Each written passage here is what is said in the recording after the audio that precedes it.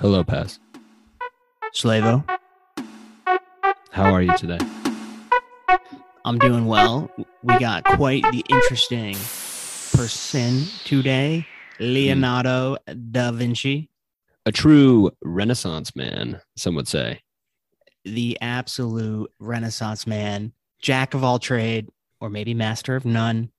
Or But master of trade, jack of none, as he that's would what, argue. yeah.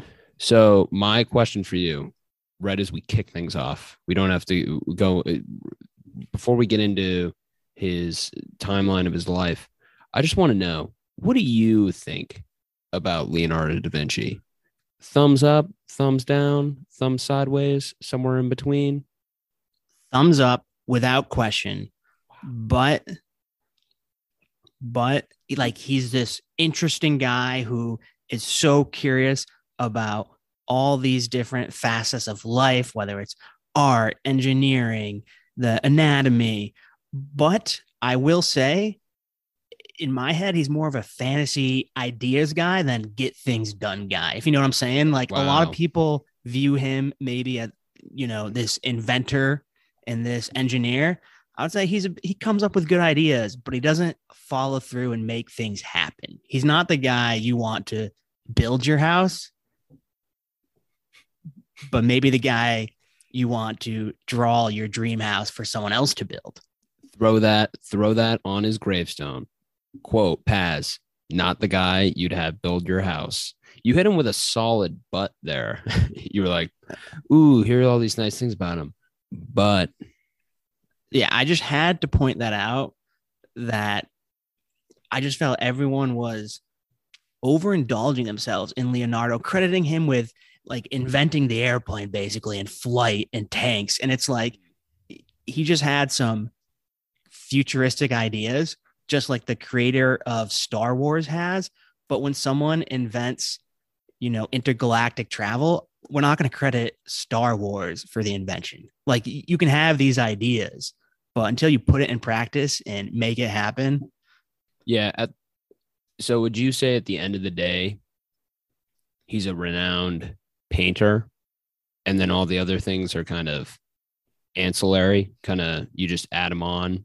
And I think people kind of romanticize him more and more by just saying like, oh, he did all these other things. But at the end of the day, like he's really known for his painting. yeah, at the end of the day, absolute success as a painter, which is very subjective, but financially, one of his works of art sold for 450 million, more than any painting has ever sold. And that's not even his most famous ones like the Mona Lisa and the Last Supper. So, without a doubt, incredibly successful painter. He is Mm-hmm. successful as an engineer and as whatever you want to call him, like a biologist and an anatomist and an inventor. But it wasn't like he created these huge products that lasted forever. He had fundamental scientific papers. It was like just a lot of his ideas were pretty spot on and maybe were useful in the future, but definitely painter first and foremost. Would you agree? I just had a crazy thought enter my head. I would agree in with what you're saying. And to touch on what you mentioned there, just so our listeners are up to speed, his three most famous works are The Last Supper, which Mm-hmm. is the painting of the Last Supper in. I wish I actually had more background on. Yeah, Just Jesus Christ and his apostles, very famous painting. You've probably seen it. yeah, it's the most reproduced painting ever. So in churches around the world, um, it is the most reproduced painting ever. So that is standalone a reason to be known. The Mona Lisa is the most famous painting ever, arguably iconic. It's in the Louvre in France. And then he also has arguably the most famous drawing ever, which is the Vitruvian Man, which is speaks to his anatomy knowledge, where he's got the man arms out wide with the circle, nude fellow, as things often were in the Renaissance. Yeah. So Very, very renowned. The other things, it's a lot of ideas. But before we bias the buzzards, the listeners of Buzzard biographies, why don't we go through the life and they can make up their own mind about our boy Leonardo? Yeah. So yeah, nothing we have said already. There's no bias. We're not putting any bias in. We're now gonna start with the life. Um, I have a typo in my notes, but I know Leonardo da Vinci. Okay, another side note. I'm telling you, we're gonna get through his life. How many times do you think I'm accidentally going to say Leonardo DiCaprio? Over under 1.5. I'm taking the over, and it's so easy to do. They both Leonardo did something like it is so easy to do. Yeah, and I always want to call him Leo as well. So if I call Da Vinci Leo, it's just I don't know, just feels natural. Even though there's another Leo that enters the story, but we'll get to that later. So Leonardo da Vinci was born on April 15th, 1452 in the Tuscan town of Vinci, Italy. And interesting note there is that Leonardo da Vinci means Leonardo from Vinci. So that's what the duh is. I didn't know that. I did not either. I did know certain cultures back in the day would get their last names from where they were from, which I always thought was kind of cool. That's a nice little way to get your last name. I think like Jesus, I think he was like Jesus from Nazarene or whatever. Nazareth? Something like that. That sounds better. Netherlands. So Vinci is a town outside of Florence in Tuscany, sweet kind of area.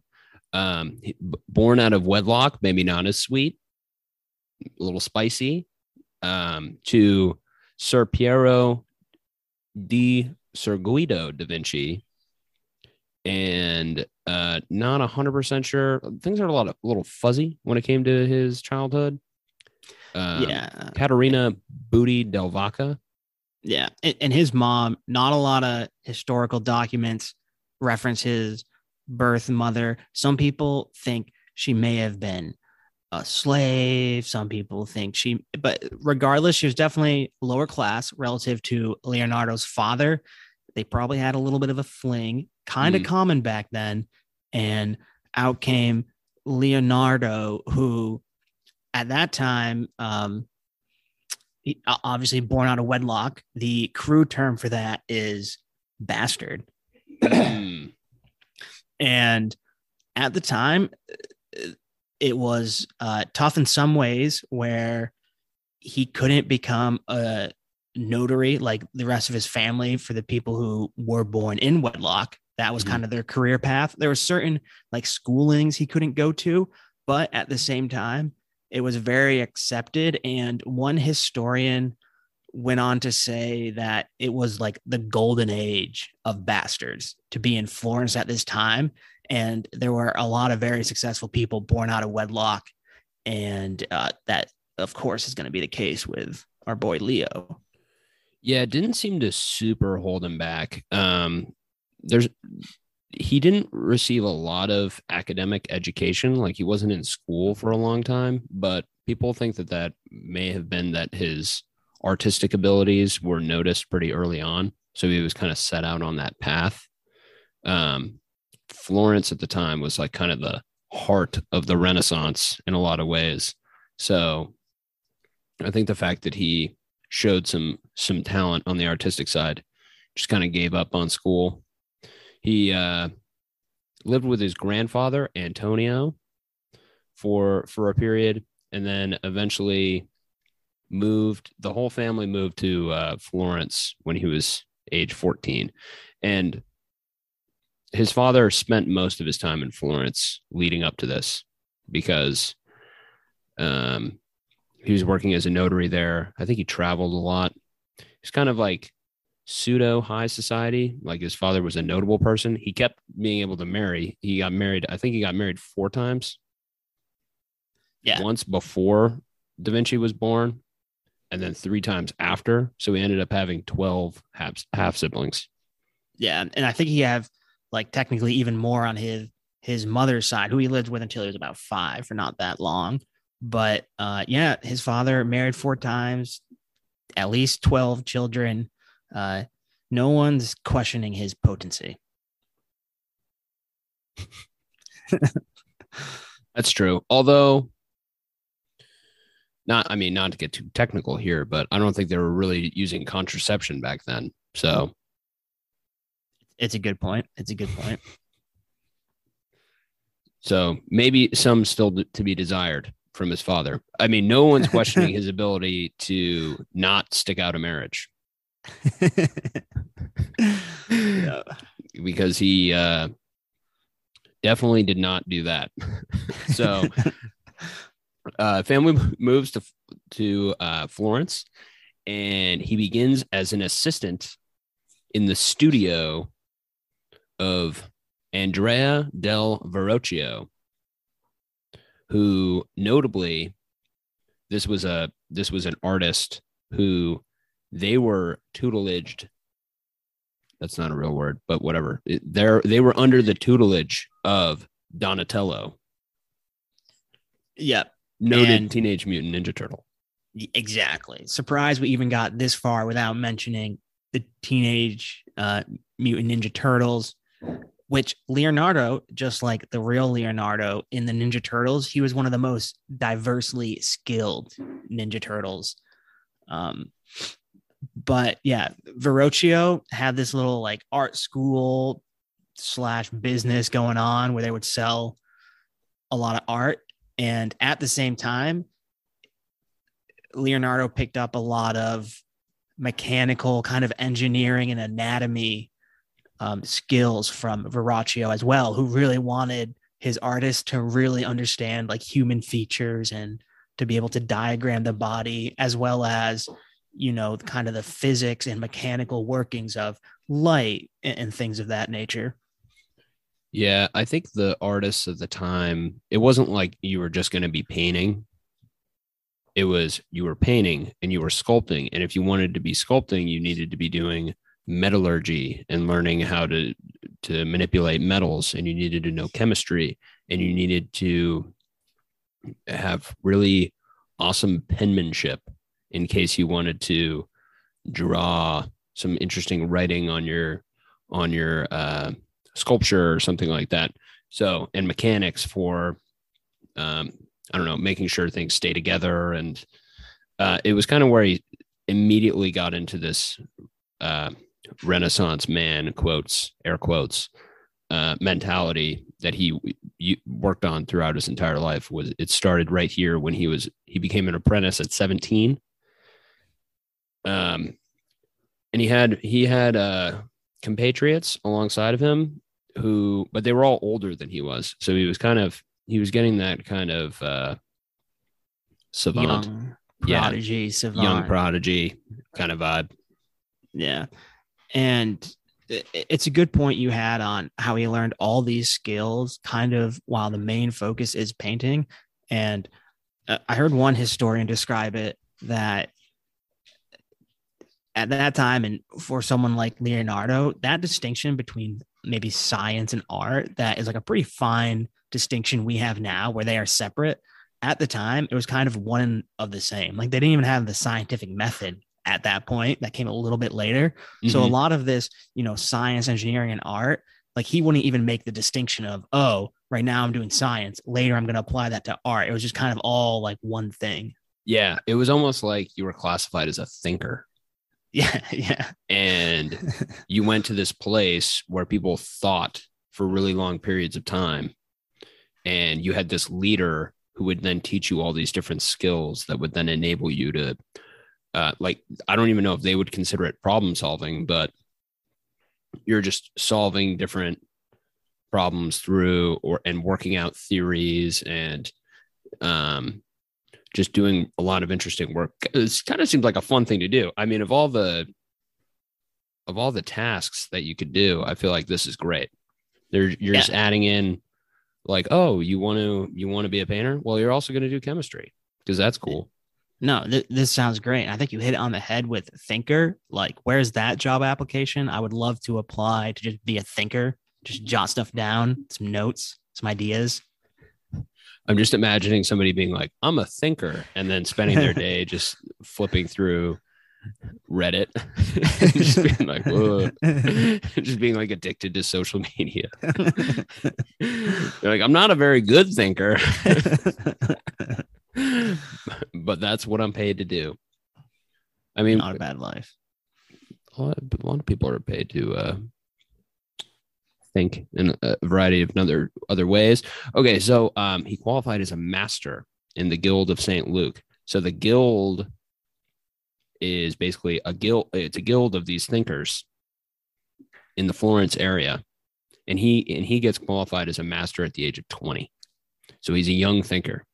In a room full of thinkers, he's bringing some fresh ideas. Another interesting note with Verrocchio was that the assistants did a lot of the work. So he started kind of getting hands-on with the painting, but he didn't do a lot of his own work for years and years. Like, I think his first thing that he did was a drawing, and it was kind of a rough sketch. That was his first dated work, and that was at the age of 21. So he had already been working for many years by the time he actually was creating his own work.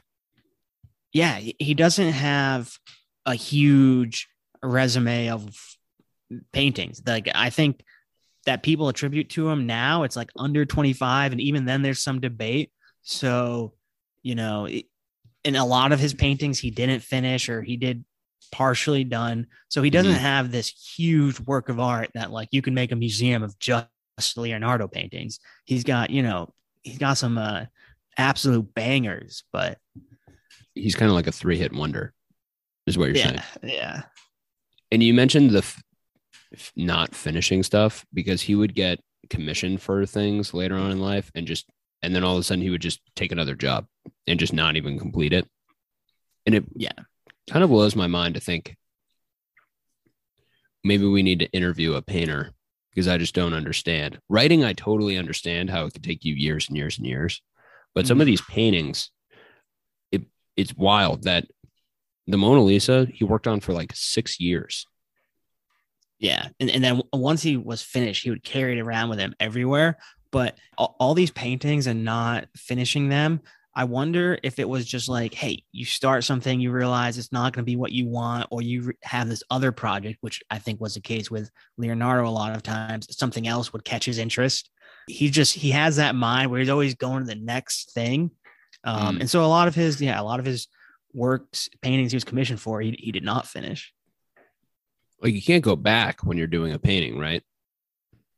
Is that part of it?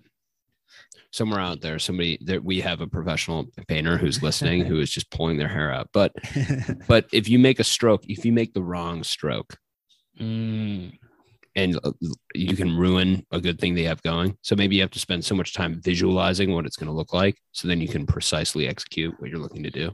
Yeah. Especially a lot of these paintings, because they're so real looking. That's a good point. Once pen hits the paper, you can't erase that. So another question I had for you: do you think artists are born or made?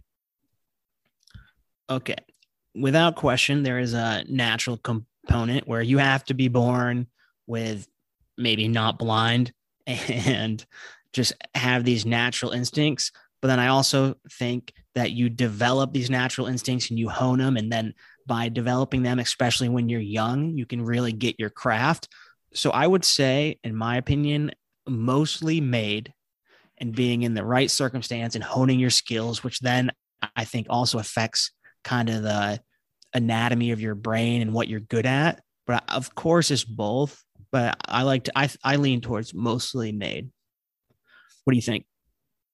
Yeah, I mean, I agree with you when it comes to hard work pays off, and there's always room for improvement that people can make. But I feel like there are certain people also that are just so innately talented. Yeah. Musicians that can just pick up multiple instruments, whereas maybe the average person, if they learn the piano. Little fun fact about me, I played the piano when I was younger. And I was horrible at it. I was just horrible at it. And I probably didn't practice as much as I should have. But as soon as the same thing happened. This is an example of why it doesn't transfer instruments. As soon as I had to move my hands on the piano, left or right, I was completely lost. If you kept me on those 8 home keys, yeah, I was fine. But as soon as I had to move my hands, I was lost. Fast forward, when I eventually played Rock Band, I would play the guitar. As soon as I got to hard and I had to use the 5th key, got lost there too. And I could work at it, and it would be better. But I think that there's other people out there that just can do it. They just have that skill. Yeah. So I think there's a significant component that's just born. Yeah.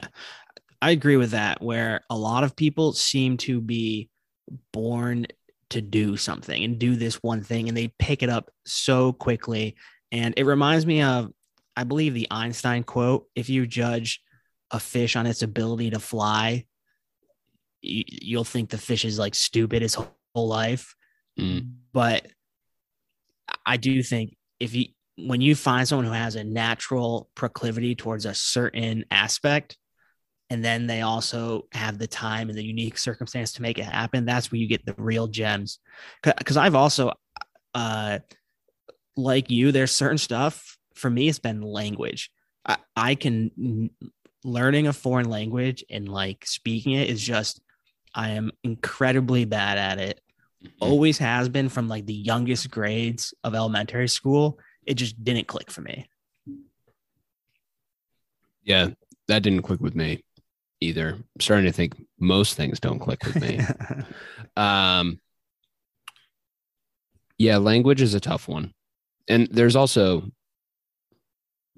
specifically with language, there's a lot of age stuff in there. But you mentioned that it was an entire life struggle. So yeah, and that's kind of the sad or crazy thing is people at our age, or once you get out of that gap of being a child and younger, like that's when you can really learn something. Anything you learn later in life, you can't learn as well as you would have if you learned as a child. So at this point, anything we're going to like really specialize in, it's kind of like we can't compete with someone who grew up learning that skill. That's a big reason that I'm so impressed with people from older generations that are not computer/internet native for being able to pick it up. Yeah. And hats off to all those older people out there, like my grandma who Snapchats, Slavo's grandma who emails. She's big on Facebook. Ooh, Facebook. That was the thing. Yeah. She's the best. She's born able to comment on every photo on Facebook. And credit to her for that. All right. So back to our boy, Leonardo. So eventually he gets his own studio. Here we go. We're stepping out onto our own. And in 1478, so at the age of 26, he gets a commission for the Chapel of St. Bernard in Vecchio. And then he gets a second commission. So he starts to get commissioned to do work. So this is great. And this is all in the Florence area. I think this is in Florence. And really interesting thing about this time was that it was almost like he was a really good social climber. Mm-hmm. And I don't know how much that plays into artistry at the time, and that you just have to know the right people as well. Like your skills on the canvas have to meet your social skills, where you get in the room with the right person who says yes. Because he was hanging out with the Medici family, who is like basically the most powerful family in Florence and maybe Italy. Yeah, it sounded as if the Medici family ran Florence. And I believe they may have funded Verrocchio, and then they kind of heard of this young pupil. But anyways, Leonardo is in their good graces, which comes in handy because at one point, Leonardo gets accused, along with some other people, I believe, of having sexual relations with a male prostitute. And that did happen. Yeah. And the penalty for that, I don't know if it at your first offense, but eventually the penalty was death. But people believe through the strongholding of the Medici family, the accusers didn't end up showing up to court and the witnesses and all that. And that has led to a lot of speculation on Leonardo's sexual orientation. And also, like, some people think he may have been asexual. A lot of people think he was homosexual. There's not like any real documentation of romantic long-term lovers. There's just like one accusation we're talking about now where with this male prostitute, but even that's like, who really knows what's going on there? So people love to speculate about Leonardo's romantic life, but who really knows? Yeah, he was a source of tabloid fodder. Mm-hmm. For sure. And what we do know is that he was never married, and there's not a lot of historical reference to him talking about lovers or anything like that. He had really close relationships with his apprentices later on, but it's just kind of not a chapter in the Leonardo da Vinci book, I think, other than the fact that when he was young, he got wrapped up in this scandal that it seems like kind of got swept under the rug. Yeah, exactly. By the Medicis. Do you want to know some fun facts about the Medicis? Yeah, let's go. Also, Slavo, previous episodes, you've mentioned how you love names. This episode has so many fantastic names. I'm trying the best I can. There's a lot of crazy. There's Sforza coming up. There, Ludovico. Oh my gosh, there's so many crazy names. Medici. I honestly think I might just like saying Medici the most. Medici's great. So tell us about the Medici family. So they were in power in Florence for like 500 years. So it was known as the Medici dynasty. They ushered in the Renaissance, and then they also ushered in like this idea of the papacy, the Roman Catholic Church, like gaining power in the Mediterranean. So they started out as bankers, and then they eventually just branched out into all these different things. They hosted all of the top players in the Renaissance. I'm talking all of the Teenage Mutant Ninja Turtles spent time with the Medicis. And also, like, a big person that they loved was Galileo. He actually tutored Medici children and named 4 of his kids after Medici family kids that he had tutored previously. Wow. The Medici family sounds like absolute bosses. And 500 years is longer than the United States of America has been around. And from what you're saying, it sounds like this may be where the Illuminati came from. Maybe. It sounds like the Medici is the OG Illuminati, making these teenage Ninja Turtles famous, finding out that the Earth is not the center of the universe. What is the name of the rat in Teenage Mutant Ninja Turtles? Because maybe he is based off of, Splinter. Splinter was obviously part of the Medici family. Oh, for sure. Of another fun thing about the Medici family, they claim to have they like provided the funds for the invention of the piano and the opera. Wow, let's go. Their hands are everywhere. Which actually, that makes me think of something interesting about my own family. When I was young, I think I wanted my family to be like known for something. So I was like, "Hey, Mom, is there anything cool that our family has done or invented, or this and that and this and that?" Because I don't know, maybe I talked to somebody at school and they They knew somebody who was an author or something. And my mom goes, well, your great grandfather, one of his brothers invented chapstick. Let's go. Right? Pretty cool, huh? So as I got older, I like had the internet so I could look it up. And I tried to find any evidence of the inventor of chapstick, and none of the things I found online seemed to match up with what my mom said for years and years and years. And then eventually I asked her again. I was like, hey, Mom, remember when you said that great grandpa's brother invented chapstick? She's like, I don't know if I ever said that. And I had told people in school like for years. I was like, wow, my great grandfather's brother invented chapstick. I'm from the chapstick family.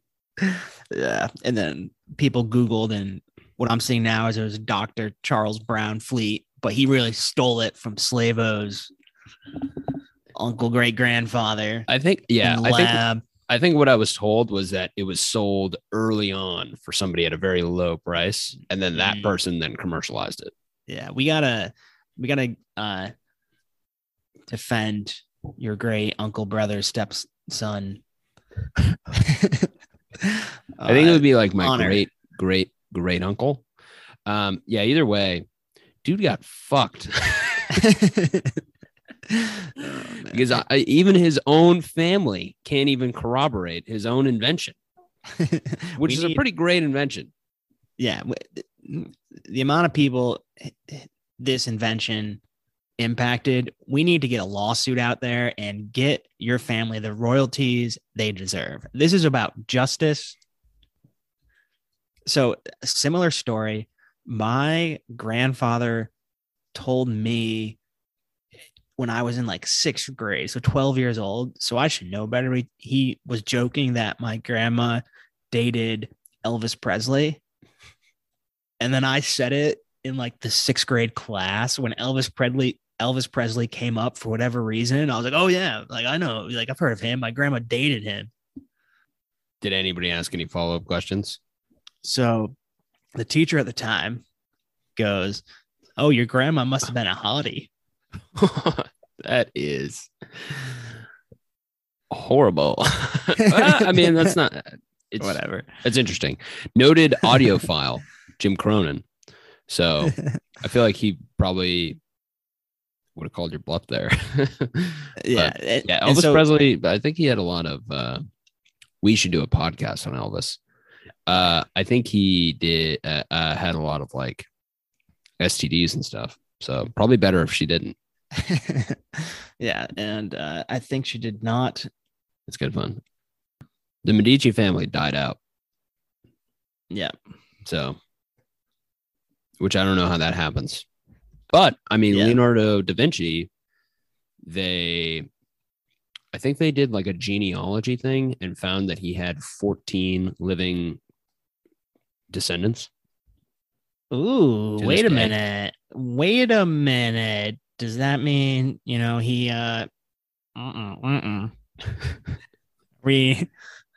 he have a little love affair then? I didn't, or was it descendants or relatives? I don't know. That his DNA. Yeah. It might have been like a brother or something. Because that's a good point. I don't know. Hey. I feel like probably there was stuff going on. He was an artist at the end of the day. Oh, yeah. There's no way he wasn't. Or maybe there was. I don't know. Anyways, we can get back on track. All right, back on track. I think Leonardo's first commissions that he ever got any work to do, he ended up not even finishing them. And he offered his services to the Duke of Milan, Ludovico Sforza. And basically gets him in a room. I think he actually went to Milan and got in front of him and was like, I can do this. I can do this. I'm the best that'll ever be. Basically talked himself up. And the guy says, all right, sure. Stay in Milan. So in 1482, he moves to Milan officially, gets commissioned to do some works, such as the Last Supper. So kind of a significant one. Yep. And then does good work there. And then the Duke of Milan introduces Leonardo to the King of Hungary. And for the King of Hungary, he gets commissioned to do a Madonna painting. Do you know what a Madonna is? Not before I did my research. Do tell, Slavo. What is a Madonna? Is that a singer? It has multiple definitions. It could either A, be a noted one-word name singer, songwriter, performer, or it can be a painting / picture of the Virgin Mary and Jesus. So the Virgin Mary and Jesus is a Madonna. Love it. And I wonder the singer, the Madonna in my world. Is this where she got the name? She was probably. Yeah. It's a pretty sweet name. Yeah. When you learn the background. I feel like she should have had an album cover that was just like a provocative Mary and Jesus. And like she's Mary and Jesus. Or like she's Jesus, the devil is Mary, or something like that. But I mean, back in the 80s, like people were getting crazy with that stuff. Oh, absolutely. Even now, like that's how you make the news. You got to be provocative. Did you know John Lennon had a side note? John Lennon would be a really interesting podcast subject. Unside note. John Lennon had in one of his solo albums, the album cover was just a nude photo of him and Yoko Ono. No way. Just like standing there. What? Yeah. What? That seems ballsy even nowadays. See, that's the thing. I don't even think you could do it now, but they did it. Yeah. So kind of want to look up this photo. I imagine. Yeah, look it up. Look it up. I mean, it's history. I imagine he's not pitching a tent in the photo. No. Matter of fact. That's good for him. And a lot of hair in this photo. This is wild. This is absolutely wild. This is great. This is great. I accidentally typed in John Legend nude album cover, and it sent me down a completely different path. I'm just going to leave this. Yeah. Should this be my new computer background cover? How will that go over at work? I mean, it's just an album cover. Everybody loves the Beatles. Yeah. So if you're taking a nude photo like this, you got to use Photoshop, right? You got to make things look a certain way. I think if you're in the public eye, you should be taking every opportunity you can to flatter yourself. Which, great. Judging by his what we'll call upkeep, I don't know if he was too concerned with that. Yeah, the garden has not been trimmed in a while. Are they nudists? Because that's a fun. We need someone big in the spotlight to be a nudist and just always in the nude, proclaim about how clothes are dumb and let's all just be like animals and be nude all the time. I think we need someone like that in the spotlight. I think the closest we have is Chelsea Handler. She came out with a video not too far back where she was skiing topless and she had like nipple covers on. I think she's a big like body celebration nude thing, which I mean, as a general rule, I could totally get behind people being like, hey, celebrate the human body. I think it's actually pretty positive messaging to the world. Yeah, it is what it is. Is this Buzzman Biography's new stance? New stance, clothes optional. But in general, I do imagine nudists are probably pretty friendly. It may be uncomfortable when they're so friendly and nude at the same time, but I imagine they are very friendly, positive people. Have you ever seen the show Naked and Afraid? I've seen like a little bit of it, but not really. Yeah, I mean, what I found from that show is that nudists are like everybody else. There's some like mean people on that show. There's some friendly people. It's honestly like it's like whether or not you're a nudist is unrelated to your other personality traits, because really the people act like any other show. It's not like everybody's like, oh, like this is great. Yada, yada, yada. No, there's like the military guy who's like super to the point. So it's pretty funny. All of them, though, they're not like nudist activists per se, are they? They're just like on the show, and so that's why they're naked. Or I think they are like nudists. Interesting. I did not Maybe know that. there might be people on the show that just take their clothes off. Mm-hmm. But I feel like you really need to work on your foot. And this is something that I always am impressed by with, like, whether it be a nudist or somebody who's just outdoorsy and just doesn't wear shoes. But it's pretty impressive when people just walk around on rocks without shoes on. Yeah. That is, you have to walk slow. There's got to be a lot of pain. Why are you doing this to yourself? I don't think so, because people build up the strength of their feet. Their feet get tough, and then they don't even feel it anymore because they have tough feet. I know people with tough hands, like people who work. I have the softest hands. I grip anything. I grip a door handle and I get a blister. You know what I mean? And other people, they'll be like, and total respect, people who work like jobs with their hands and stuff like that, and they're just using their hands all the time, and they have really strong grip strength and they have really tough skin. It's pretty awesome. Yeah. And that's a good point. And I think it's probably healthier to not wear shoes and all that. I think there's a big movement of like, free the feet, and you want that natural arch, the natural step. So, the nudists, they really, okay. So they know what's up. All right. So, interesting thing about Leonardo is that he's kind of embroiled in a war almost at this time, because there's all sorts of stuff with the French and the Italians are battling each other over these cities that Leonardo is hanging out in.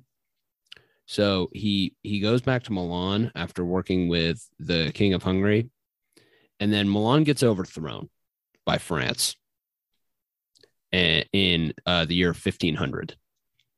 So Leonardo flees for Venice, where he works as a military architect for a bit, which is interesting, putting those physics skills to good use. I think he was designing naval defenses. So that's pretty cool. Yeah. And at some point, he has all these drawings, and one famous military one people credit him with is like developing the first tank, where they have this kind of armored vehicle where there's 8 people inside. But it was never made. So I feel like it's an aggressive exaggeration to say he developed the first tank. People like to point to it. It is very neat. And then I do think he had a chariot, which in the front of it had like 4 scythes that were in a circle. And I do believe that was actually built. I don't know if it was used in battle, but yeah, his engineering prowess was used. And some stuff he designed and made designs for did get built. But a lot of it, later down the road, people look at and say, this looks like kind of the tank nowadays. Yeah, it kind of looked like, at the time, it kind of looked like a UFO. Yeah. Oh, yeah. It was like circular. Yeah, absolutely. Yeah. As a listener, imagining what a UFO would look like, that's what this would look like. He also had a design for huge crossbow. Kind of like the Yes. thing for anybody who's watched Game of Thrones, the thing that shot the dragons out of the sky. Leonardo da Vinci basically designed that. He has drawings of it. Yeah. And again, where is the line? It was never built, but where is the line between, hey, you drew an artistic drawing of this sweet crossbow, to, on the other end, this is a functioning engineering design to spec that could be built. And I think his crossbow is somewhere in between. Never got built for battle. Mm-hmm. Yeah. But Yeah. I think it never specifically got built, but then similar things get built later. There were certain things that he came up with ideas, or he theorized. At one point, he theorized about friction. Yep. And he basically talked about this idea that when something slides down a ramp, that it slows down. And he was theorizing that it's because of the friction between the two surfaces. And friction as a law of science was not officially discovered for another 200 years. But he would talk about these things, which showed that he was a really smart person. Yeah. Before they were actually discovered or invented or created. And but you can't really give him credit because he didn't go all the way. Exactly. He didn't publish the thing about friction, make experiments, but he did exactly wait like hundreds of years before it was a known published fact. He mentioned friction and he talked about perpetual motion and how he thought that was impossible, which later it was proved to be impossible. So he had so much knowledge and this relentless curiosity, and he really knew his stuff. But again, he's more of an ideas guy versus seeing it through to fruition where it's actually impacting people's lives. Mm-hmm. So he's a military architect for a bit in Venice. Then he goes back to Florence. I don't think he was in Venice for that long, like less than a year. And then he enters the service of the son of the current pope, who he impressed with a drawing of a map. I think it was a map of the city that the son was kind of running. And he becomes the chief military engineer and architect, which I like that. You see a photo or you see a drawing of a map and you're like, you're going to be my engineer. Yeah. I mean, really jack of all trades here, and probably a good choice as an engineer. And then this whole time he's painting. So I think Mona Lisa was finished in 1499. Don't quote me on that. But Last Supper was finished. No, I think I'm 89. Yeah, I think Last Supper was finished in 1498. Mona Lisa, 98. 1516. So he starts working on Mona Lisa in 1503 when he heads back to Florence. And at that point, he gets summoned to Milan to talk to. Milan is currently under French rule. So he gets summoned to talk to Charles d'Amboise in 1506 and works for Charles d'Amboise, who's the ruler in Milan, and becomes really close friends with Charles d'Amboise, to the point that by the time he died, it was kind of like his best bud in a lot of ways. Yeah. And I think through this connection,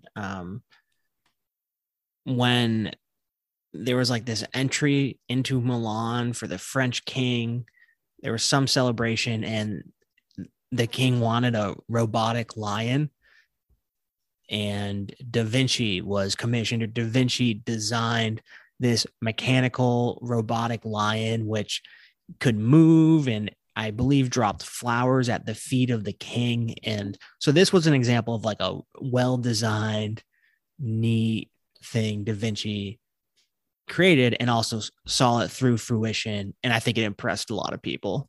Yeah, I think the lion went up to the king and then let out like a metaphorical roar, and then flowers came out. Yeah. Pretty sweet. Very sweet. Maybe Leonardo's magnum opus, potentially. Maybe. So yeah, he's working on Mona Lisa. He's working on works. The French get overthrown again in Milan, as we all know. The French don't always hold Milan, but Leonardo at this point, he kind of plays both sides. Like he's good with the French. He's good with the Italians. He's good with the Pope, because he's hanging out with at the Medici's house, and then one of the Medici family becomes Pope. So he's like close. Talk about proximity to power. He's close with the Pope. He knows the French aristocrats. At one point, there's a meeting between the Pope and the King of France, and Leonardo da Vinci is just in the room, kind of not necessarily mediating, but he's there for that kind of a meeting. Yeah, it's wild. Throughout his life, there's all this backdrop of war, but whoever is in power, he is super ingratiated with. And I think people like him, and I think people realize his talents. Mm-hmm. Yeah. And so then he works for the King of France, and they become friends. So again, just ingratiating himself to more people with power. Eventually, his right hand becomes paralyzed. That's not ideal. No. For an artist, you would think you don't want, but I do believe he was a left-handed person. So between the two hands, that might be for the best. Should we fact check this? Yeah, I might need to fact check that. I just kind of assumed he was right-handed, 90% chance. Yeah, but so, and this is like kind of a Leonardo. Ooh, sneeze. You. This is kind of Leonardo. He's an eccentric. He's a little. Oh, he was a lefty. Okay. He's a vegetarian. He's a lefty. He's wired differently. It's the genius in him. So he was a lefty. So fortunately, when his right hand got paralyzed, and then I think his body just kind of started to fail him in his 60s. So things weren't going super well. And then he had like a series of strokes, and things just again weren't going well. And then he ended up passing on May 2nd, 1519. And when did you say that Mona Lisa was completed? 1516. Yeah.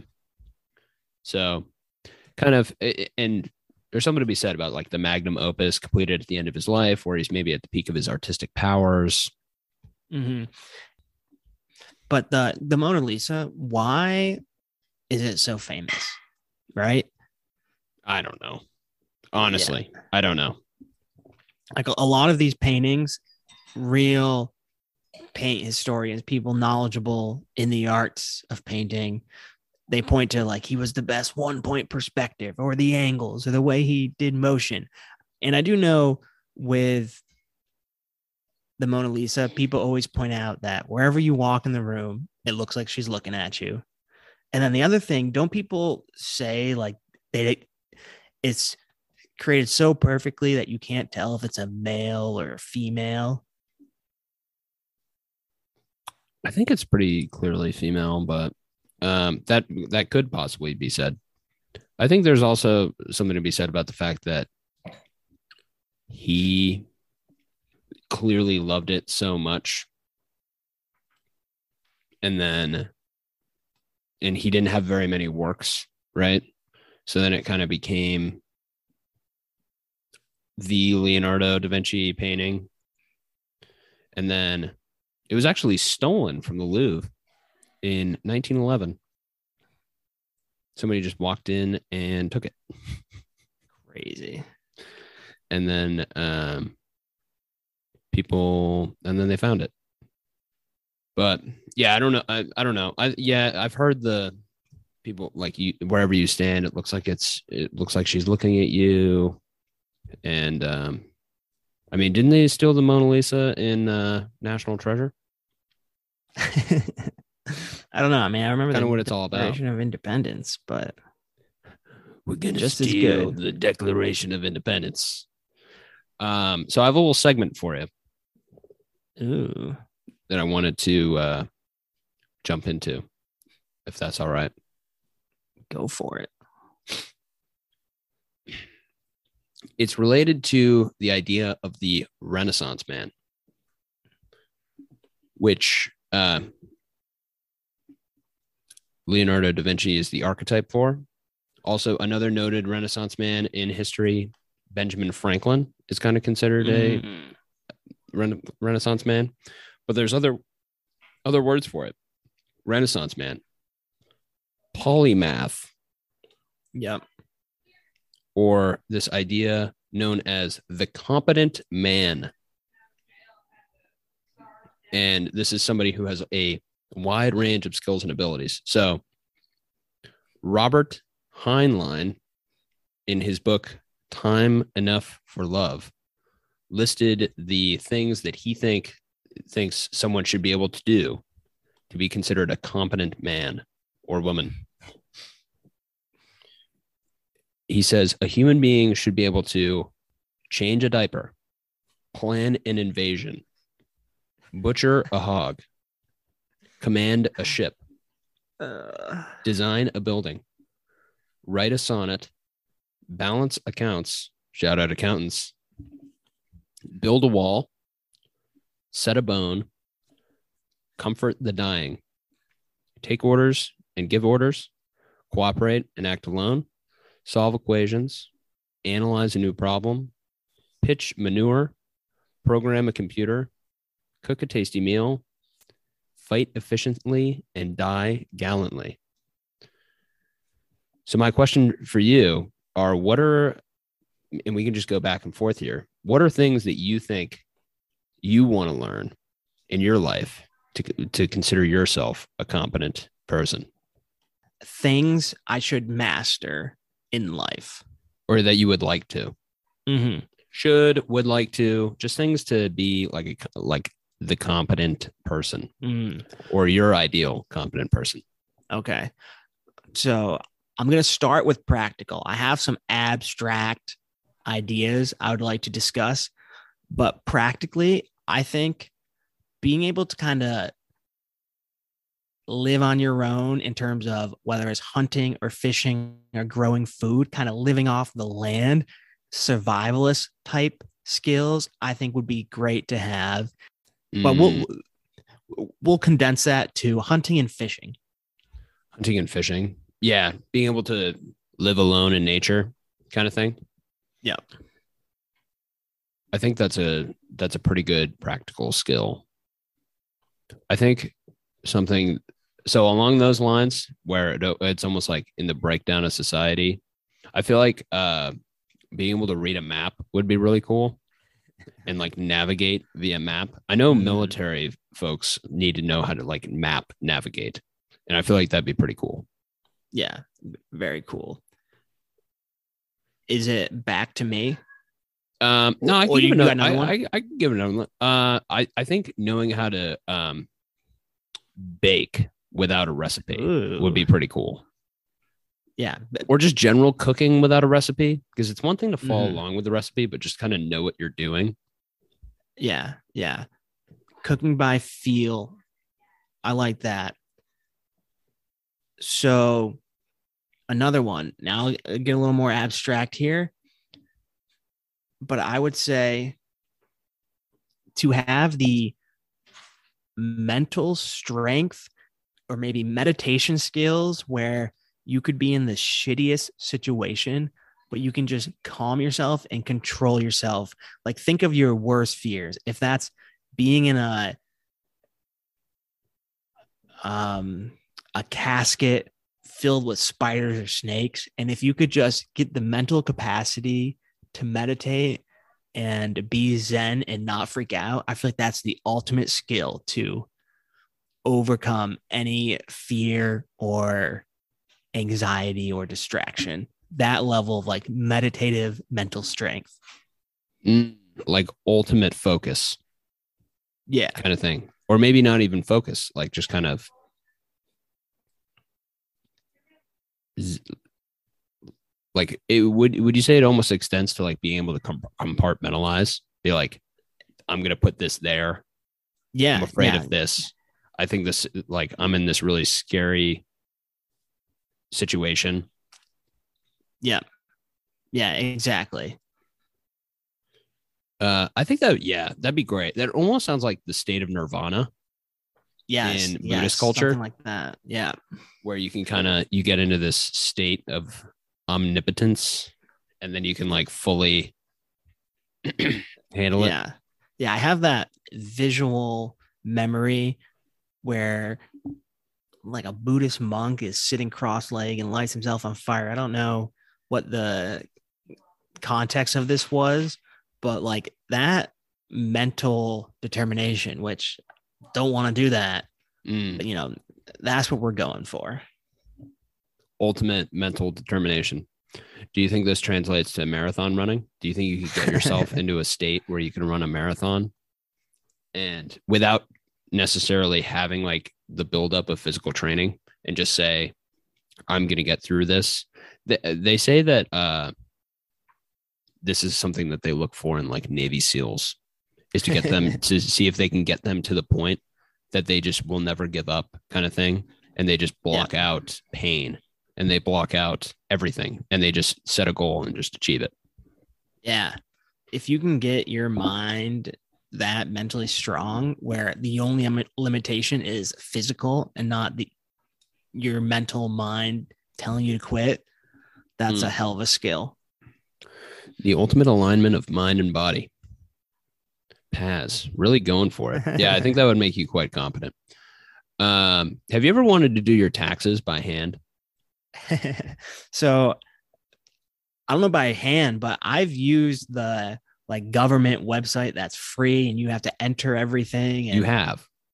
yeah, back when my taxes were a little more simple, and it wasn't that much more difficult than TurboTax. But so is that yours? And as an accountant, I imagine you certainly could. Well, the short answer is no, I couldn't, because I was in private accounting. I didn't do taxes. I know like some stuff about taxes. I had to take Yeah. one class in called Federal Income Tax for Individuals, where I learned about taxes, but it was all so confusing. There's no rhyme or reason to how taxes work. It's really like it's people get into a room and it's not like a bunch of accountants get together and they're like, what makes the most sense? No, it's like person A and person B are like, well, we think there should be a tax write off for farmers. And then person A is like, well, okay, but only for cattle. And then you're reading a book and it's like, well, farmer, like PS, farmers get a tax write off, but only for cattle, just for like as an example.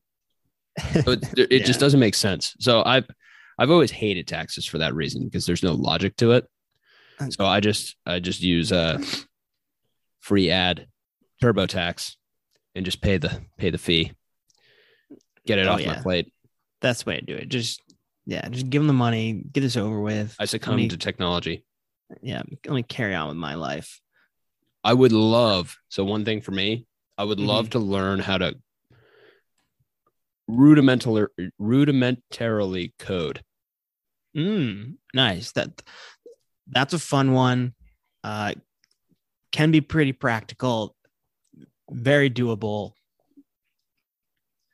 And I think, and Steve Jobs always said this, where he thought it should be part of every liberal arts curriculum because it really forces you to design something that will work like instruction line by line, very logical. So I do see how it can help you mentally be very logical. If this happens, then this, then this.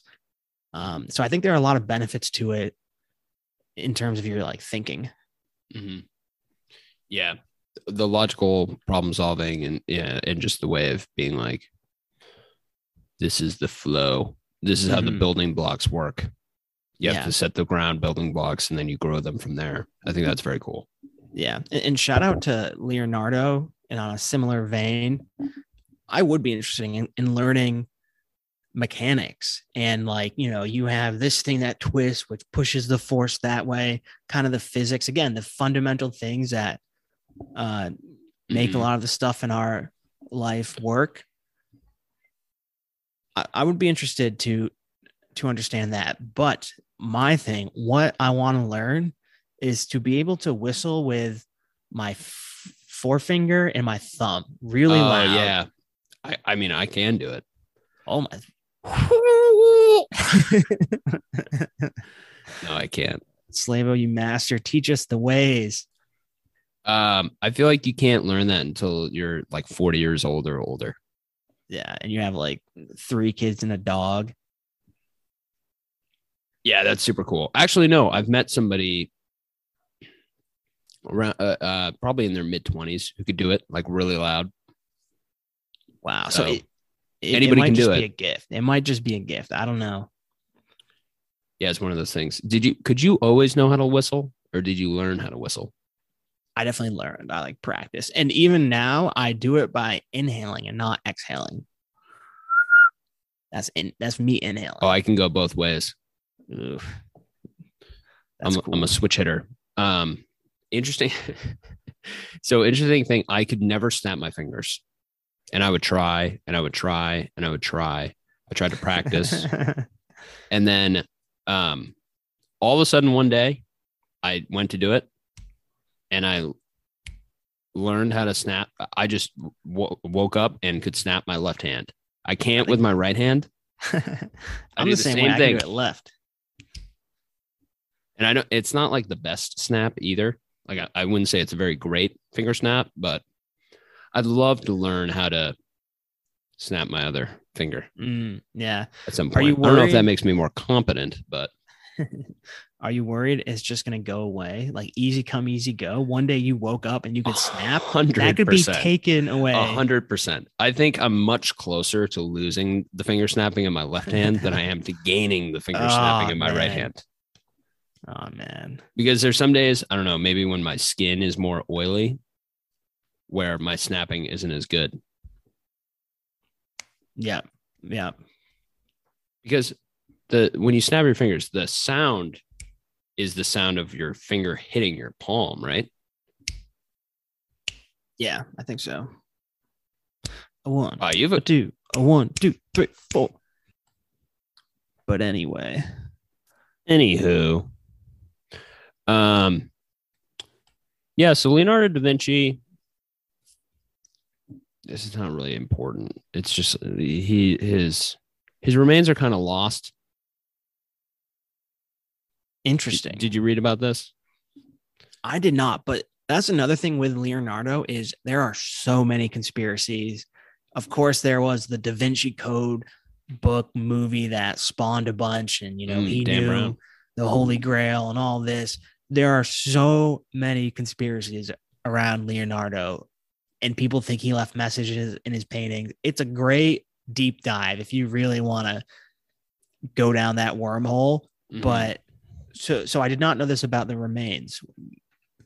Yeah, it wasn't as much like a conspiracy thing as it was like, I think the area that his body was buried was just destroyed during war. And I think like the graves were destroyed. Yeah. Yeah. So it was tough to remember exactly where he was. Fair enough. Any parting thoughts on Leonardo da Vinci? Yeah. I mean, interesting, fascinating guy. Really inspires me, and I imagine a lot of people, to like get a journal, start jotting down ideas, explore some field of study that isn't necessarily your expertise. Very inspiring life. Yeah, definitely. A motivated thinker, always taking on new things, which I respect. And then also having one thing that they're really good at. Yeah, that pays the bills. You know what I mean? Like, it's good to have one thing that pays the bills. Yeah. And for him, that was, for the most part, painting, but then also other stuff. For him, it was honestly paying the bills. It was more of his social skills known. Yeah. I mean, I want to read the Da Vinci Code. Oh, yeah. I've never actually read it. I've seen the movie, I think Mhm. twice, but I haven't read the book. Similar to National Treasure, also a fun story. That was back when conspiracy theories were fun. Yeah. Back When Dan Brown does it, it's fun, but when I do it, I get arrested at the when Capitol. I stormed the Capitol.